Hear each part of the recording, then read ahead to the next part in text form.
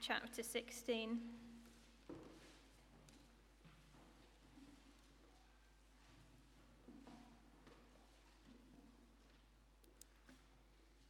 Jesus told his disciples, "There was a rich man whose manager was accused of wasting his possessions. So he called him in and asked him, 'What is this I hear about you? Give an account of your management, because you cannot be manager any longer.' The manager said to himself, 'What shall I do now? My master is taking away my job. I'm not strong enough to dig, and I'm ashamed to beg. I know what I'll do, so that when I lose my job here, people will welcome me into their houses.' So he called in each one of his master's debtors. He asked of the first, 'How much do you owe my master?' 3,000 litres of olive oil,' he replied. The manager told him, 'Take your bill, sit down quickly and make it 1,500. Then he asked the second, 'And how much do you owe?' 30 tons of wheat,' he replied. He told him, 'Take your bill and make it 24. The master commended the dishonest manager because he had acted shrewdly. For the people of this world are more shrewd in dealing with their own kind than are the people of the light. I tell you, use worldly wealth to gain friends for yourself, so that when it is gone, you will be welcomed into eternal dwellings. Whoever can be trusted with very little can also be trusted with much, and whoever is dishonest with very little will also be dishonest with much. So, if you have not been trustworthy in handling worldly wealth, who will trust you with true riches? And if you have not been trustworthy with somebody else's property, who will give you property of your own? No one can serve two masters. Either you will hate the one and love the other, or you will be devoted to the one and despise the other. You cannot serve both God and money." The Pharisees, who loved money, heard all this and were sneering at Jesus. He said to them, "You are the ones who justify yourselves in the eyes of others, but God knows your hearts. What people value highly is detestable in God's sight." Laura, thank you very much for reading. I do wonder just how you feel on an evening like tonight, because here we are, barraged with words from the warden. That's pretty serious, isn't it? And then you're inflicted with a glossy giving leaflet, and now a passage all about money. You could be forgiven for thinking, I might just slide out during that next hymn and get away from this altogether.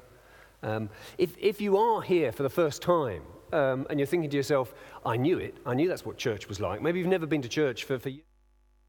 Now you're back here again and you're thinking, it's just what I always thought. It's just they're after your money, that's all it is. And that's all they're really interested in.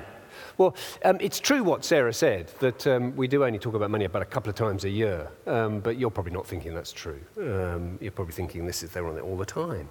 Mentally, I guess, at this point, sort of all of us are kind of reaching for our debit card, not in order to flourish it in extravagant generosity, but just to make sure we know where it is and it's safe and no one else can get at it. Because money does that to us, doesn't it? We get a little bit twitchy as soon as we start to think about money. Particularly at a time like this with a bit of a cost of living crisis running around. And that we might just give away our hard-earned cash just seems like a peculiar idea, whatever age we are. Money does things for us, doesn't it? Money promises us a sense of security.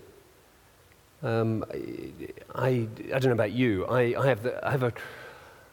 have an easy capacity to anticipate all sorts of terrible things going wrong, and then I can just run down catastrophic sort of trajectories Imagining if this happens, then that happens, then pretty soon I'll be bankrupt, and then I'll probably be out on the street, evicted. I can imagine all of that sort of unfolding at high speed if I let myself. And money, gives us a sense of security. Keeps us safe, money, doesn't it? And money also promises us joy. Money's what we can buy the treats with. We can buy the stuff that makes life fun. And without money, there'd be no leisure, no delight. Just be hard graft, trying to get enough to get by. And money promises us security. Money promises us joy. And along comes a Giving Sunday, and it messes with that.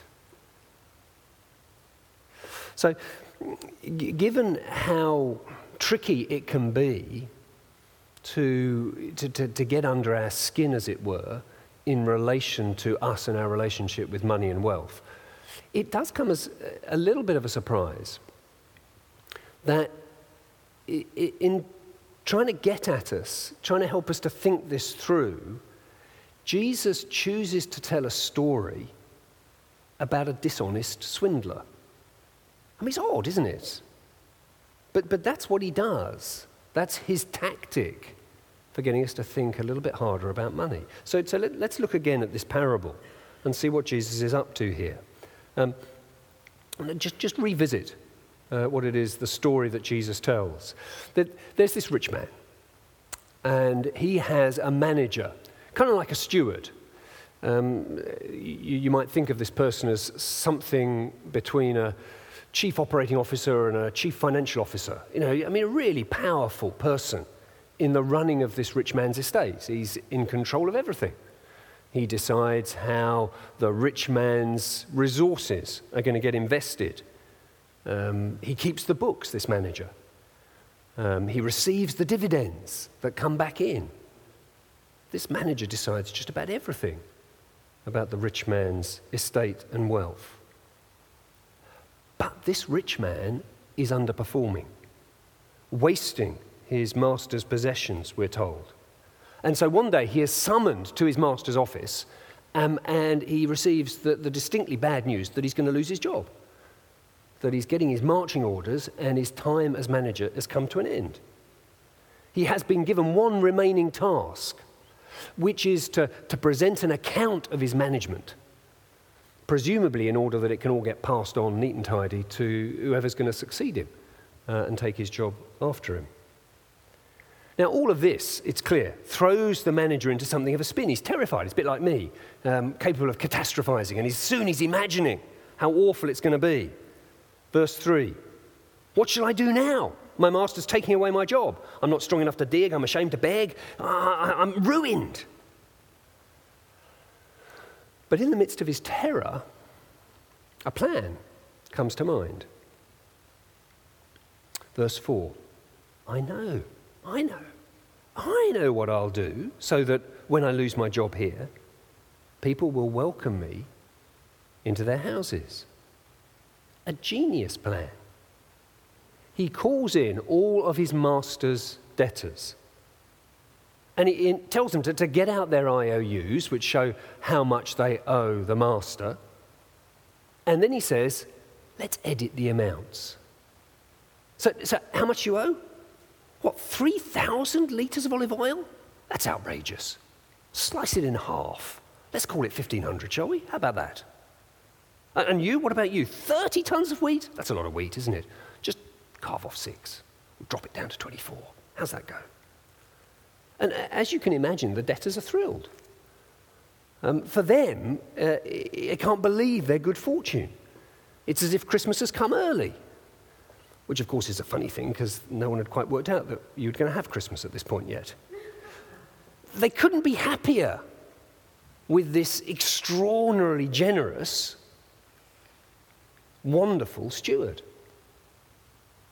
And all of which means that when eventually the manager does get his P45 and he's out without a job, instead of being lonely and isolated, the manager gets a lovely warm welcome from all of these new friends who were so thrilled at the generosity that he showed towards them.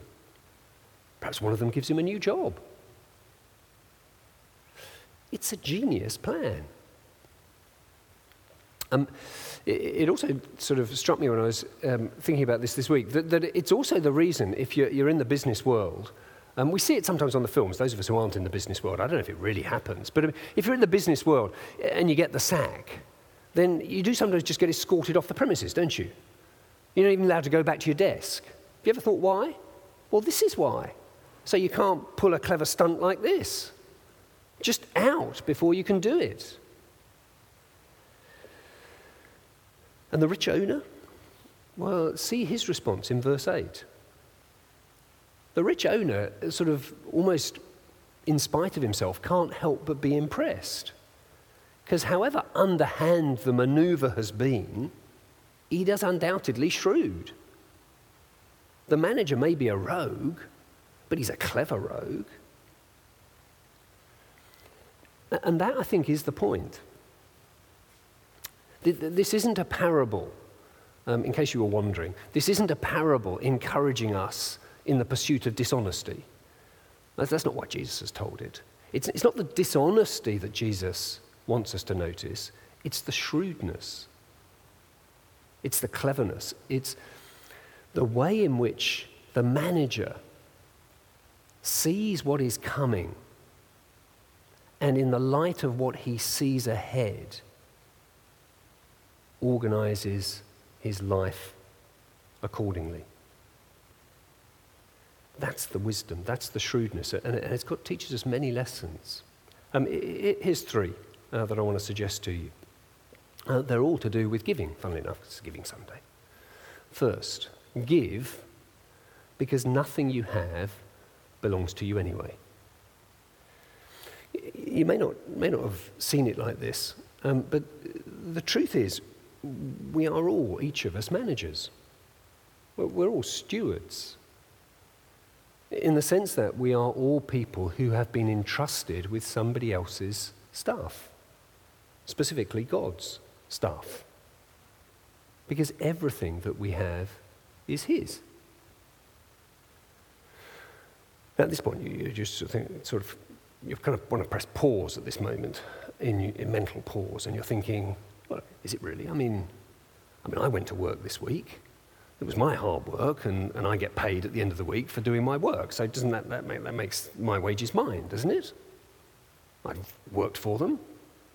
I did those chores for my parents, and I have now been given my allowance. So it's my allowance, isn't it? Because I worked for it. Well, here's the question, though. Who gave you the hands to do the chores? Who gave you the mind to be able to do business? Who gave you the back to bend in hard labor? God gave those things. Indeed, God gave you your very life, and as seems pretty obvious, you have to be alive to be able to earn money, don't you? I mean, dead people don't bring in a lot, really. And since God gave you your life, well then everything that you have, everything that you have earned, comes from Him, because He gave you the stuff, the life, the mind, the intellect, the imagination, the body that enables you to do everything. All you and I do is just put those things to use. And that's why in his famous prayer in 1 Chronicles 29, when the people had been able to give to the temple in 1 Chronicles 29, David prays in this way. Let me read it. David says, "Yours, Lord, is the greatness and the power and the glory and the majesty and the splendor, for everything in heaven and earth is yours. Yours, Lord, is the kingdom. You are exalted as head over all. Wealth and honor come from you. You are the ruler of all things. In your hands are strength and power to exalt and give strength to all. Now, our God, we give you thanks and praise your glorious name." But who am I and who are my people that we should be able to give as generously as this? Everything comes from you, and we have given you only what comes from your hand. See how David sees it as it is. Everything comes from God, which means that when we give, we're just giving away or giving back to God what was God's in the first place. But then again, how much to give? How much of all of that? Sarah, in a presentation earlier on, was mentioning the idea of a tithe. Maybe you've come across that idea before. Old Testament tithe was kind of anticipated to be 10%, a tenth of all your produce, a tenth of all your possessions. I wonder how you think about that. Tenth of your salary. You've sort of got your mental calculator running at the moment and working out what your bottom line salary is and taking a tenth of that and it sounds quite a lot. 10%. Gosh. But I heard someone put it in this slightly striking way this week. Suppose this week you got offered a new job. So suppose the wealthiest person in all of Cambridge got in touch with you and said, listen, I'd love you to work for me.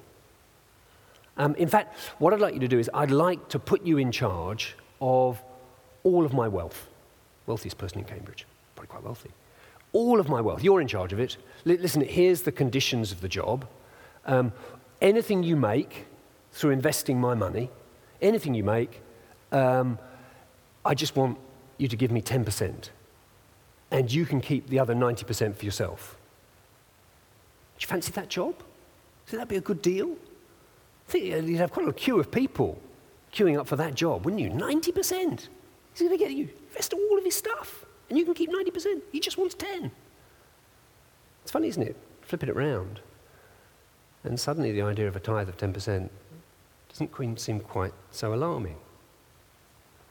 So here's the first way that we should learn from the manager in Jesus' parable. Recognizing that when we give knowing that everything we have belongs to somebody else. And our second reason to give. Give because giving can produce eternal friendships. I do want to be clear that I'm sure if you've been here more than one Sunday, I'm imagining that it is crystal clear to you that this parable does not intend to teach us that you can, by giving, you can earn a place in heaven. I'm imagining that probably is clear to you, but if it's not, let me say it loud and clear. The whole Bible makes abundantly obvious that nobody can earn, nobody can buy their way into God's favor. Now, it comes to us by grace. But what Jesus is saying here is that the way that we use our money will always reflect the orientation of our hearts. It will always reveal whether or not whether we are or we're not investing in eternity. See, stop and think about it for a moment. We are much more like this manager than you might at first think. Because you and I also are facing a day of reckoning. A day is coming when we will have to give an account of our management. When, as it were, God will want to know what we've done with the life that he gave us and the riches he entrusted to us. And rather like the manager in Jesus' parable, there is a very real prospect of loss, isn't there? Of being turned out, of being alone and excluded, without any of the things that make life worth living. And actually, what are those things? What are the things that make life worth living? Well, actually, they're not things at all, are they? This past Thursday, a few of us were able to be there. This past Thursday, we had a service of thanksgiving here for the life of Derek Lewis. and it was glorious. 94 years of life. 68 years of marriage to Marlene. How she must be missing that man. And one of the lovely things, there were lots of lovely things, but one of the lovely things was that before the service started and then afterwards downstairs over refreshments, there were a series of photos up on the screens from Derek's life. Now, what do you think those photographs showed? Even if you weren't there, I think you probably know what they showed. But they didn't show all the cars that he'd owned through his life. They didn't even show all the different places that he'd lived. They didn't show the various gadgets that he'd bought during his life and played with. Now, you know that. You know that those photos showed people. They showed Derek and Marlene as newlyweds. They showed Derek and Marlene as new parents. They showed Derek and Marlene with their family, with their friends, through all the years of Derek's wonderful life. Because at the end of his life, that's what mattered. The people that had populated his life, that's what mattered. But in this parable, Jesus is actually pushing us even further than that. To tell us it's not just the people in the here and now that matter, it's also the people in eternity that matter. You see how he puts it in verse 9? Jesus says, I tell you, use worldly wealth to gain friends for yourselves, so that when it's gone, you'll be welcomed into eternal dwellings. Can you imagine this? Forgive me if the imagery is clumsy, but can you imagine this, that you arrive in eternity, and as it were, you're slightly surprised to find a long queue of people waiting to talk to you. And most of them you don't even recognize. And the first one comes forward and they want to thank you, shake your hand, say they're so grateful. And you say, but I don't know who you are. And they say, well, you gave to Christchurch, didn't you? Well, Christchurch ran a Hope Explored course. And it was on that course that I first heard about Jesus. And I came to faith. And then the next person comes and it's a woman. And you've never seen her before in your life. And this woman says, oh, thank you so much, because you were part of the team, weren't you, that decorated my mother's house on that Beeson project. It niggled me for years why people would do that. But years later, I finally plucked up the courage to go to a church. And it was there that I discovered what had led you and those others to decorate my mother's house all those years ago. And suddenly it made sense. And I began to follow Christ. And the next man in line, well, now him you do kind of recognize, or at least he reminds you of somebody, but you can't quite place him until he explains that you taught him in Sunday club. You gave your time. And he recalls how that was the foundation for a Christian life that persevered. And he's so very grateful for the time you gave. And then next in the line is somebody you've definitely never seen before. It's a woman from Japan. And she wants to say thank you too, because she knows that your giving helped support Margaret Reguera. And it was a conversation with Margaret that led her to first hear anything about Jesus until she put her trust in him. And that queue of people, please don't imagine that it's like a sort of a quick shake of the hand and then off they go. No, these people are eternally grateful. So give. Give because nothing you have is yours anyway.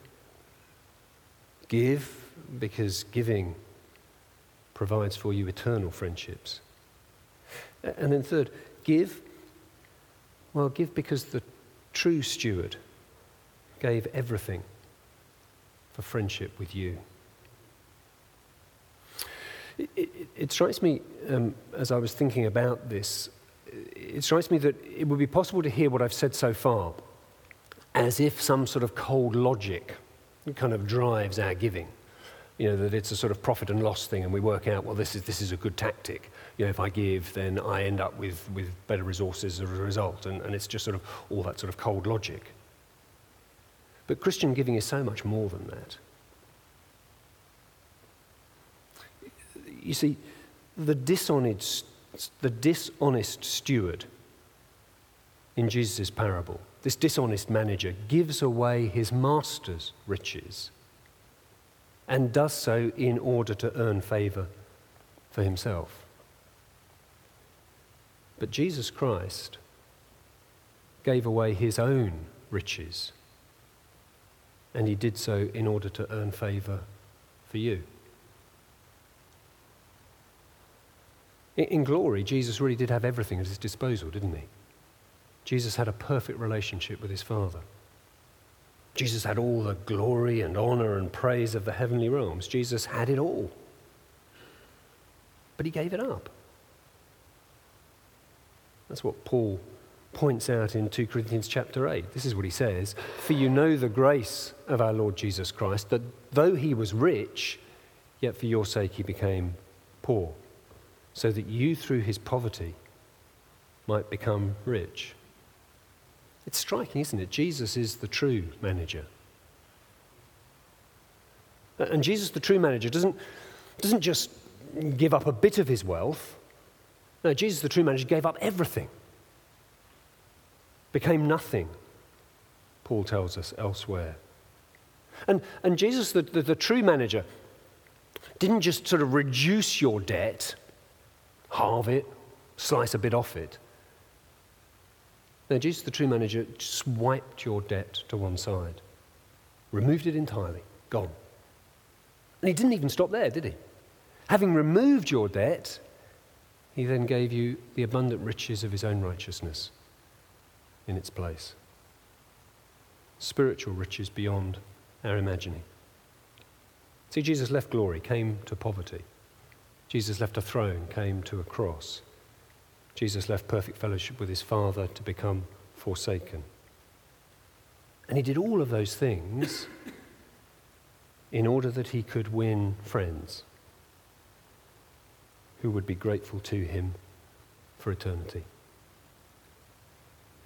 It's a extraordinary thing, isn't it, to realize that the Bible identifies a Christian believer as a friend of Christ. John's Gospel records Jesus putting it in exactly this way. Jesus says to his disciples, "I no longer call you servants, because a servant does not know his master's business. Instead, I've called you friends." See, a Christian believer knows their master's business, and that business is the business of grace, giving us a gift that we could never earn. I said at the outset that we worry. We worry that somehow, without money, we'll have no security. Without money, we won't be able to enjoy life. We're convinced that it's money that gives us both of those. Did you see how in this parable, Jesus, in this part of his teaching, Jesus is completely rewriting the script? He's telling us that if we want to find security and joy, this is the way. Not by hanging on to our wealth, but by giving it away in generous imitation of the Saviour who gave everything for us. I'm glad that over the years we have made it our annual practice here to have a Giving Sunday. I'm grateful for it each year because I know that it always acts as a checkpoint for me each year to just review what I'm doing with my money to review how I am in my giving. In a sense, it seems to me that Giving Sunday gives us that opportunity just to check who's in charge, if I can put it like that. To find out if it's us that's in charge of our money, or it's our money that is in charge of us. Do you see what Jesus has to say in verse 13? No one can serve two masters. Either you'll hate the one and love the other, or you'll be devoted to the one and despise the other. You cannot serve both God and money. It's such a striking way to put it. You cannot serve both God and money. Jesus doesn't say you shouldn't serve both God and money. Doesn't say, look, it's a really tricky thing actually trying to serve both God and money. Doesn't say, look, really, you mustn't serve both God and money. Doesn't say any of those things. He says you cannot serve both God and money. It cannot be done. In other words, one of these is going to be your master. Either God is going to be your master and you're in charge of your money, or God isn't going to be your master and money will take charge. And the way to check it out, I think, it's always seemed to me the way to check it out, the way to check out who's in charge, it seems to me, is to give. Because if you can give, then I think that means that you're in charge of your money. But if when you start to think about giving and you find you can't, then I think that probably means your money must be in charge of you. Why don't we pray?